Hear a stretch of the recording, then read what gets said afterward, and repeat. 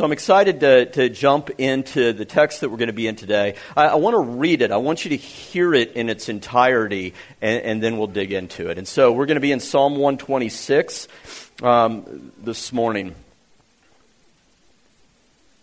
The psalmist writes, "When the Lord restored the fortunes of Zion, we were like those who dream.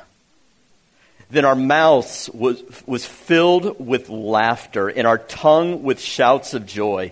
Then they said among the nations, the Lord has done great things for them. The Lord has done great things for us, and we are glad. Restore our fortunes, O Lord, like streams in the Negev. Those who sow in tears shall reap with shouts of joy. He who goes out weeping, bearing the seed for sowing, shall come home with shouts of joy, bringing his sheaves with him."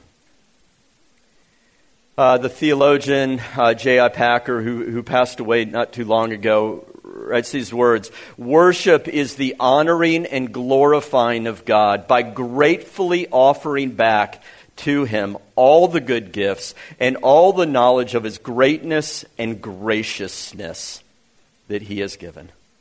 It involves praising him for what he is, thanking him for what he has done, desiring him to get himself more glory by further acts of mercy, judgment, and power, and trusting him with our concern for our own and others' future well-being. What I love about that, that full quote by Packer is this, is he reminds us that worship is not limited to just singing. It certainly includes that aspect.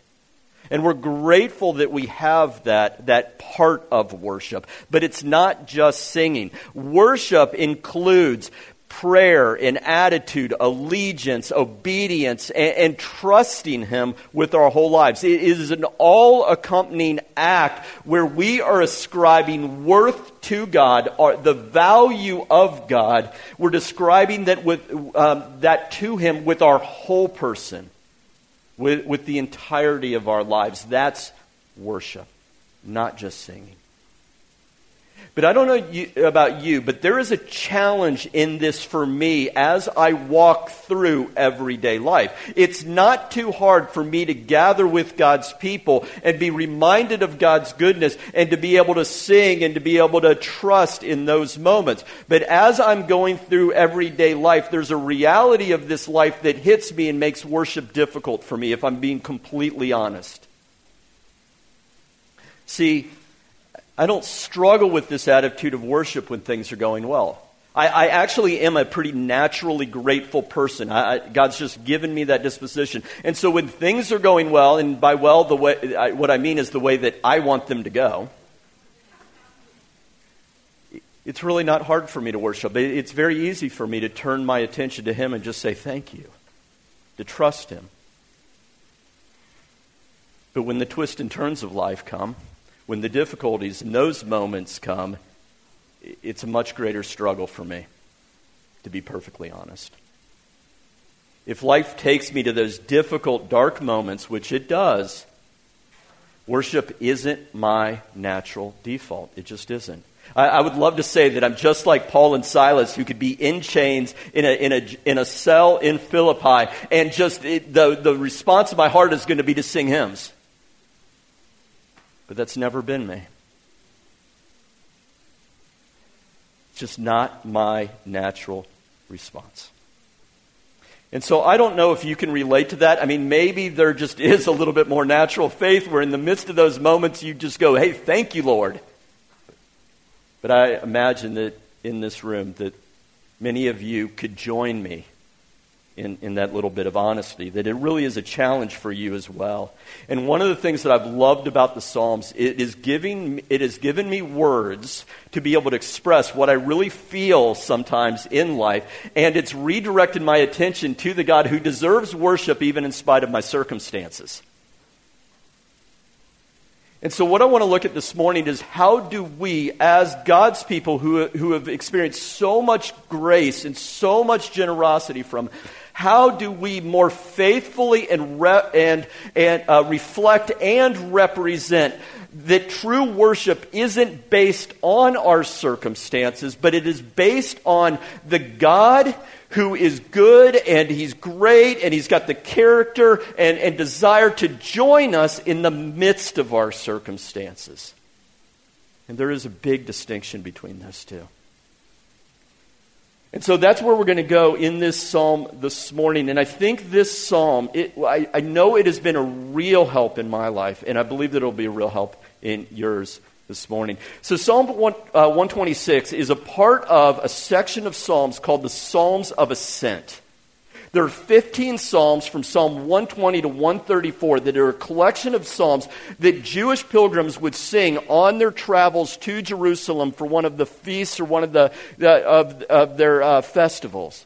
And what I love about these Psalms is that the psalmist in them paints pictures that really do give expression to our experience. They talk about the joys and the pains, the highs and the lows, the successes and failures. It's all in this collection of Psalms. And so they're meant to give words to our experience, to what life, to how we sort of respond in the midst of this life. But even more than that, they're intended to direct, or in many cases, redirect our attention off of our experiences and our circumstances back to the one who joins us in the midst of them. So that in the midst of them, we actually can worship Him the way that we should.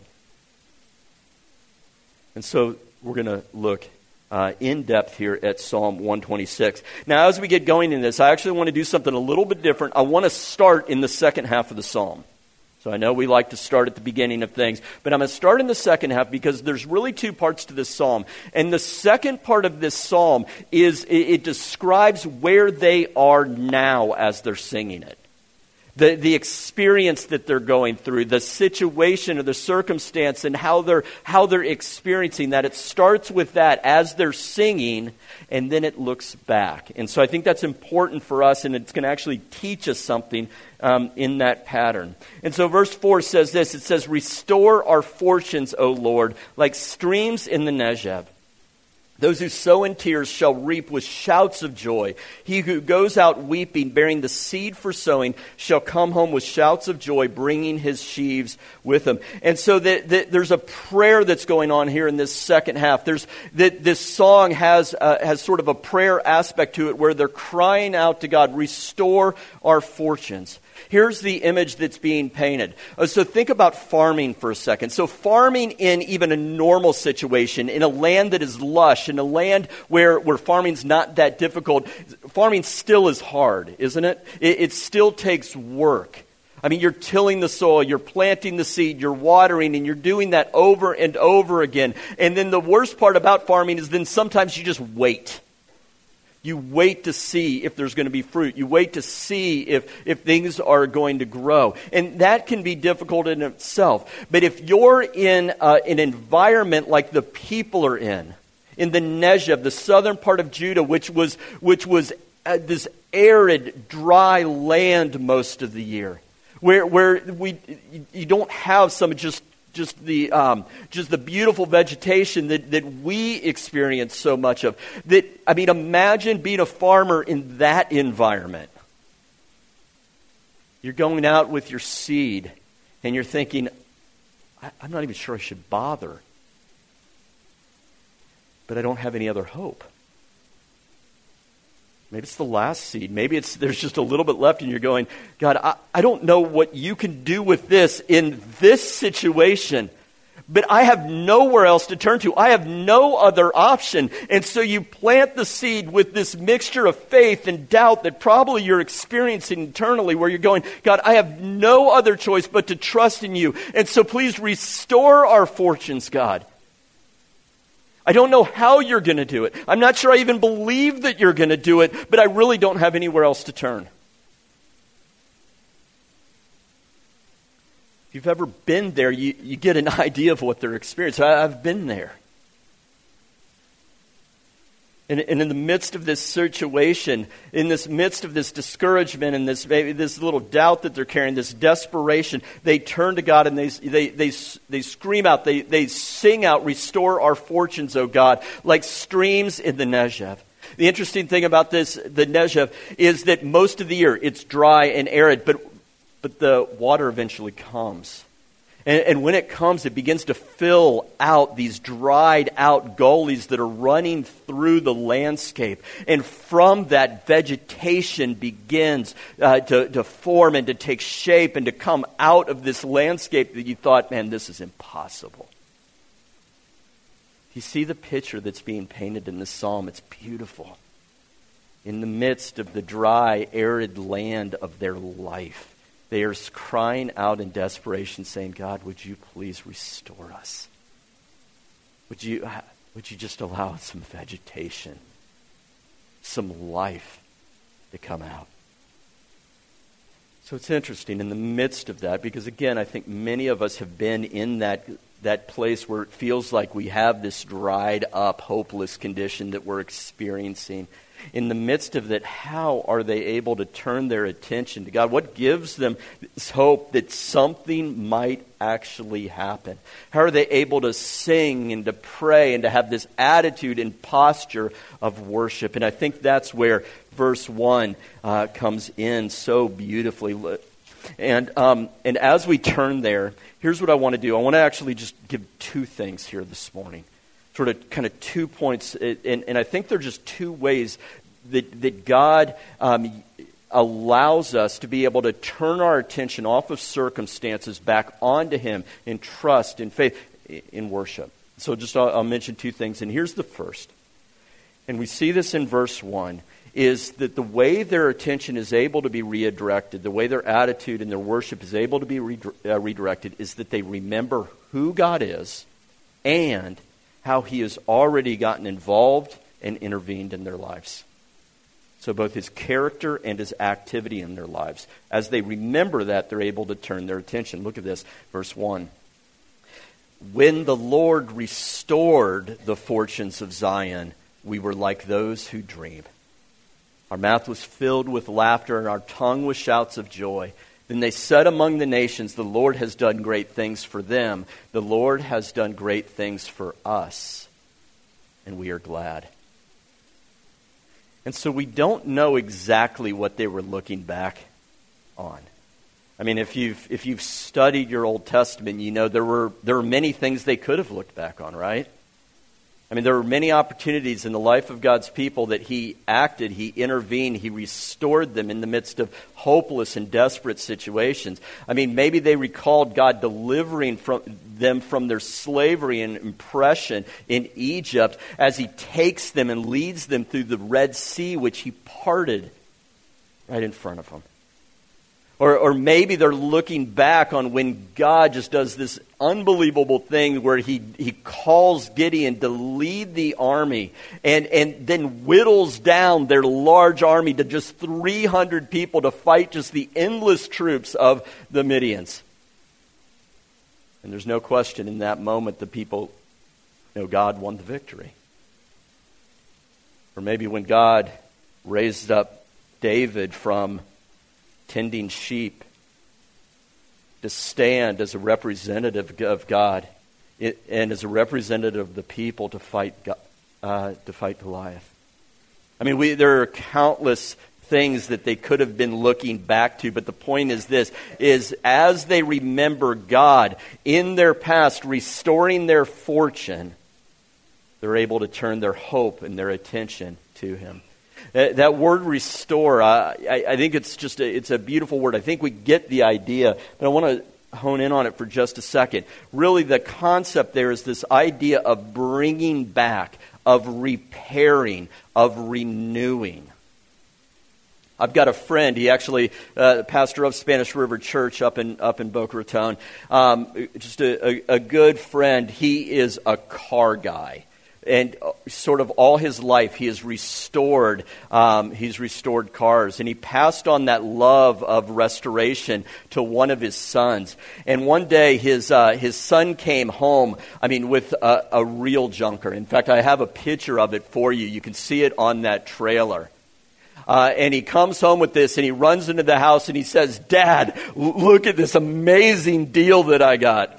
And his dad thought, listen, we've restored a lot of vehicles. This one doesn't look good. We've got some work cut out. In fact, here's the second picture. This is sort of the in-between stage. They took this thing down. And isn't it true that sometimes in our lives it feels like that as a part of the restoration process, that's how bad it even gets? And I don't make light of that. It's just our reality sometimes. But then here's the final picture. Isn't that amazing? What an image, I think, of what's being talked about here. This is the sort of hope that they have for their lives, that as they're experiencing just being maybe even taken through that middle stage, that they kind of look with hope to the future saying, can we be that? God, we believe you can do that because we've seen you do that in the past. Would you do it one more time? Would you do it now? What a beautiful, I think, image. And when the restoration begins to happen, when it happened in their lives, I love this phrase. It says, "We were like those who dream." The imagery in this psalm, it captures our attention, doesn't it? It really is deep. It felt too good to be true. It felt like one of those moments where you're going, all right, pinch me. Am I dreaming? They're going, we were like those who dream. It says, our mouth was filled with laughter. Whenever I hear that phrase, I think of the toddler who gets the giggles. And it's uncontrollable. In fact, it gets to the point where you're going, okay, would you please stop laughing? And it's just that uncontrollable laughter that happens.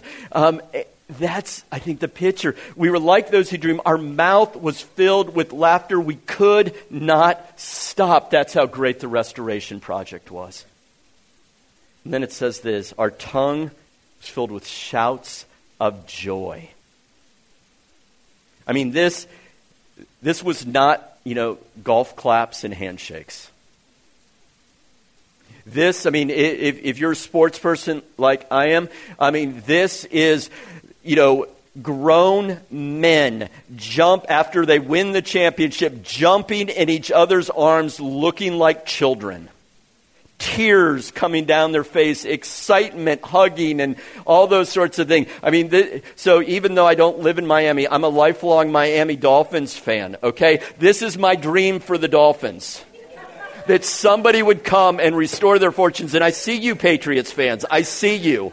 Your day is coming. All right? Hey, my 20-year-old son is a Patriots fan. So, yeah, no, I still don't like him, okay? That's the picture, this restoration project. There's this dream, there's this hope, and they realize there is no other hope than their God. And so they turn to him. Look at this next verse. Well, second half of verse 2. And then they said among the nations. That's significant there, okay? Then they said among the nations, the Lord has done great things for them. And then they said, the Lord has done great things for us, and we are glad. See, God's restoration project in their life is so spectacular, it is so unexpected, that the nations around them see what happens, and they have no choice but to acknowledge that must have been God. Do you catch that?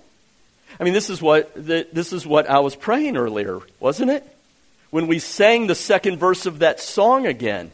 It's that that the nations around us would see what God is doing in our lives, and they would go, yeah, it couldn't have been them, it had to have been God. Think about this. God's gracious intervention causes unbelieving nations to worship him. That's how great it was. To just go, yep, that That was God. And what it also does is it reminds them, you know what? We need to worship him. I mean, the Lord has done great things for us. And I love this phrase. You know what? The Lord has done great things for us, and we are glad. They see the nations saying that, and they go, yeah, we should be saying that as well. So you see what happens as they look back and as they remember God's intervention in their lives. They are reminded, they are encouraged, they are inspired. Worship in this case is not an obligation. They're not saying, you know what, I probably should do this. From the depths of their heart, they're going, how can I not do this? Oh man, I want that for my life.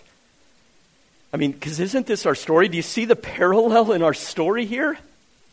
I mean, this is the gospel. I mean, what a beautiful parallel to our story as well. I mean, you and I mean, we are a people dead in our transgressions and sin. You know, because we had, I mean, really, and the reason that we're in that place, it's a worship issue. We had exchanged the truth about God for a lie. We worshiped created things rather than the one who created those things, including ourselves. And so what we do is we rebel against God's authority. We disobey his commands. We turn our trust, our worship, our hope into created things, whether it's ourselves or whether it's a relationship in our lives, whether it's something, kind of in our situation, a career, whatever it might be. We take good things, we make them God things. We begin to turn our worship to him. That is sin. And that sin leaves us dead. And so we live then in this life as a broken people in the midst of a broken world, spiritually and eternally dead, separated from him. And yet God says it's not going to stay that way. And what I love about this is God doesn't do it from a distance. God, the Son, enters our world. Jesus is born. He takes on humanity. He lives the life that we live, and yet he does it very differently. While he is tempted to sin, he does not.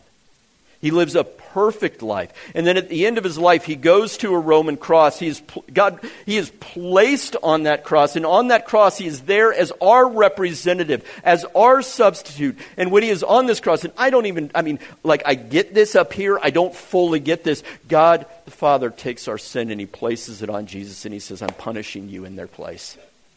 I mean, how remarkable that is. Our sin is literally nailed to the cross. And Jesus dies. He is the perfect sacrifice. His death on the cross is a sufficient sacrifice to pay for our sin. And because he pays for sin completely, even when he is laid in the tomb, he doesn't stay there because the sentence has been paid. Death can no longer hold him. He is raised from the dead victoriously. Sin, Satan, death, all conquered. All of it conquered. Through his sacrifice. I mean, what an unbelievable thing. And then the good news for us is that as we turn from these created things back to the Creator, by his grace, through faith, as we place our trust in him, he reconciles us back in relationship with the Father. He takes us from death to life. He restores us. And not only are we restored relationally, but he transforms us so that we're made into new creations who can now actually live the full, abundant life that he created us to live by grace. The restoration project. But the restoration project is not complete, right? I mean, we know this. We feel this. I mean, even my friend's car up there, it is going to need ongoing care. That's the world we live in. That's what our lives experience as well. We will run out of gas. Literally and figuratively, probably at times, right? The interior will get a little dirty. The exterior is going to get a little worn. At 48, when I look in the mirror, it doesn't look like 21-year-old Jason. It gets a little worn. Yet hear me on this. God stays involved every second, every minute, every day, every month, every year with his restoration project. He never leaves or forsakes us. He never ceases to finish the work that he started. Now, there are going to be times, right? There are going to be moments where we don't feel God's involvement. I mean, we have enough of the Psalms to know that we're not alone in that. We'll wonder where he is. And the truth is, we actually aren't going to fully experience the restoration in this life. I mean, we sang about that. We look ahead to the day, a happy day, where Jesus will return. We will be brought into the presence of God. Sin, Satan, sickness, death, strife, anger, frustration, all that we experience in this life, it'll be gone. All things will be made new. And then it's in that moment there will be like the people where we will be, those who went out weeping will be returning with shouts of joy. And so even in those moments right now where you're going, I'm not sure where you are, God. There's two things you can look at that you can remember. One is remember how God has worked in your life previously, where he's restored other moments and other situations. But you also get to look ahead with the promise that God has given that says, I'm coming for you again. This time it won't be as a little baby in a manger. It'll be as a conquering king who will make all things new.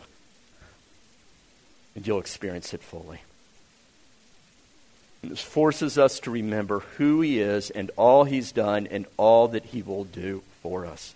See, remembering God and recalling his activity in our lives, it turns our focus from our situation back towards God in attitude, allegiance, and in these acts of worship.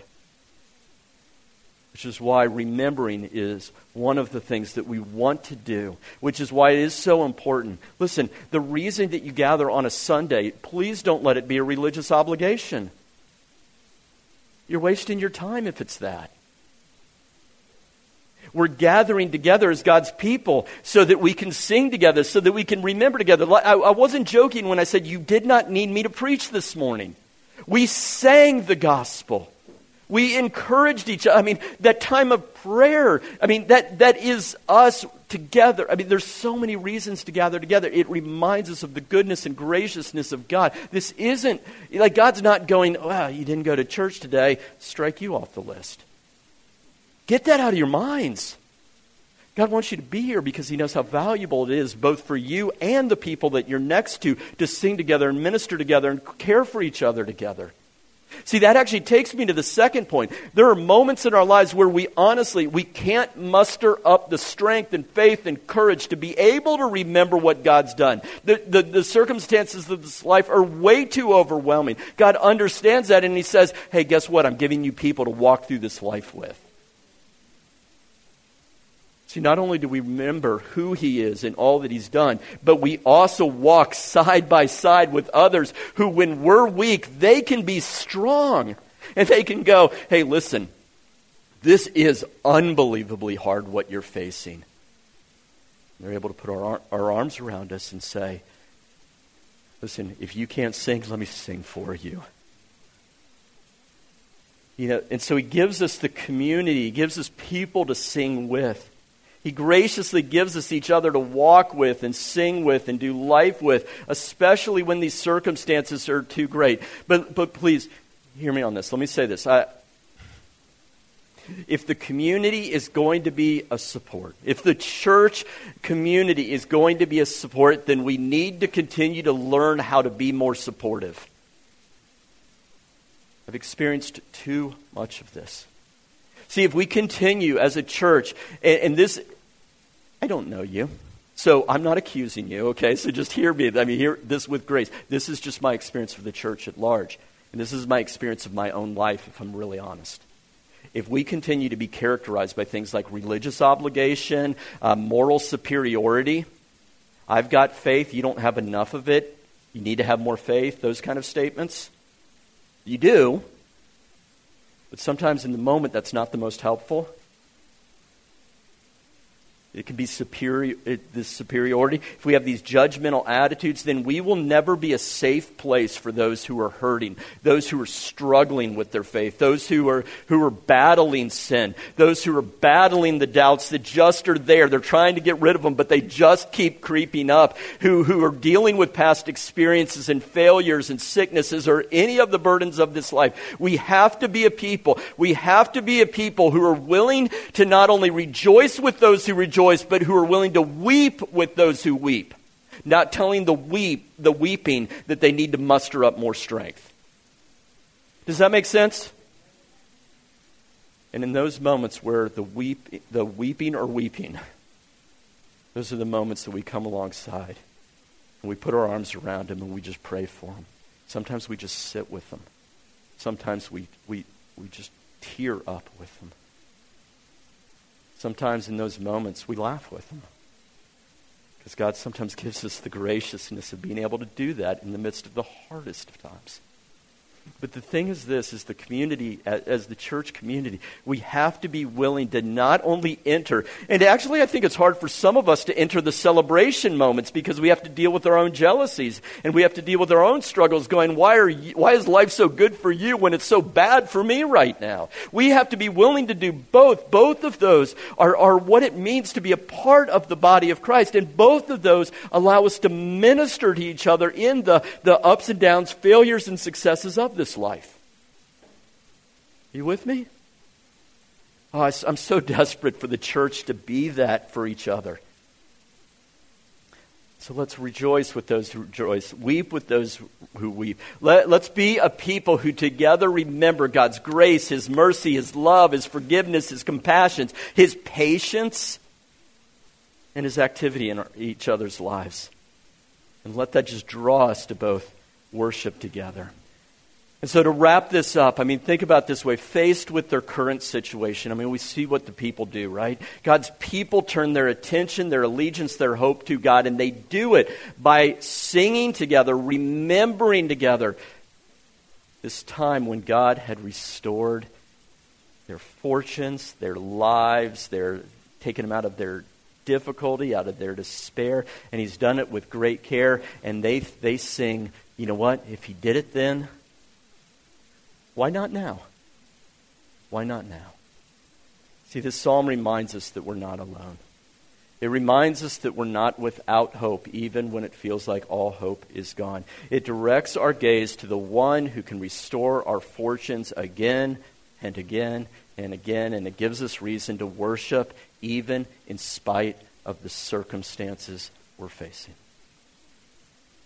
Let me pray. As I pray, I just want to read the words of Romans 8 at the very end. Just listen to these. Let them minister to you. I know they're familiar, but let them just minister to you. What then shall we say to these things?